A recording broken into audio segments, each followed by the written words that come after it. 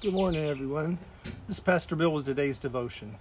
You know, when we think of the book of Revelation, we usually think of end times and all the events that are coming on the earth but just before Jesus comes back and takes control. But recently I heard a sermon that approached Revelation in a totally different way. It looked at the book from the perspective of what it reveals about Jesus. At the end of the sermon, I was encouraged and awed. So I'd like to share just a mini version with you today. I hope this leaves you as lifted as I was. In chapter 1, Jesus is the faithful witness, firstborn from the dead, ruler over the kings of the earth, the Alpha and the Omega, the beginning and the end, the Almighty. He holds the keys of Hades and of death. His description is awesome, and he stands in the midst of the churches, holding his leaders in his hands. In chapter 2, he's the one with the sharp two-edged sword and eyes like a flame of fire. In chapter 3, he is who is true, he is who is holy, the beginning of creation of God. In chapter 4, he's worthy.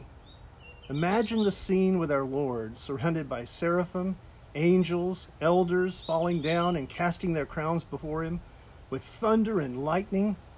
He's just such an awesome God. In chapter 5, he is the Lion of the tribe of Judah and the Lamb that was slain. In chapter 6, he's able to open the seals. In chapter 7, he sits on the throne.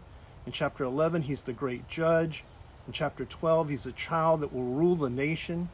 In chapter 14, he reaps the earth. In chapter 15, he's the king of the saints. In chapter 16, he's the one who is and who was and who is to be. In chapter 19, he's the bridegroom, the Lord, God omnipotent, who reigns, the leader of the armies of God, riding on a white horse, whose name is faithful and true, King of kings and Lord of lords. In chapter 20, he's the destroyer of Satan and death. In chapter 21, he's the creator of the new heavens and the new earth, and the one who gives water freely of the fountain of life. He is the light of the new Jerusalem, and he is its temple. He is the one who wipes every tear from our eyes. And finally, in Revelation 22, he is coming quickly. He is the bright and morning star, the root and offspring of David, our coming king. Think about it. This is amazing.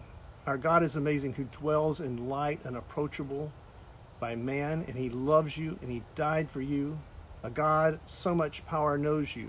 He knows your situation. He knows your need. There's nothing to fear with our God on your side. He'll bring you through whatever you're facing, and you'll be his bride. Let's pray.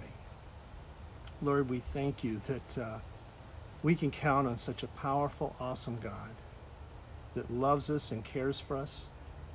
Lord, we're awed and we're, Lord, humbled to think that we, your creation, these simple people that we are, so far below your glory and might, that, Lord, you'd reach down and you touched us and you care for us. Thank you for revealing yourself to us and allowing us to be your bride.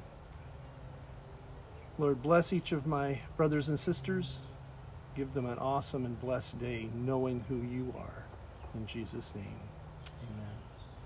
God bless you all. I hope you have an awesome, wonderful day.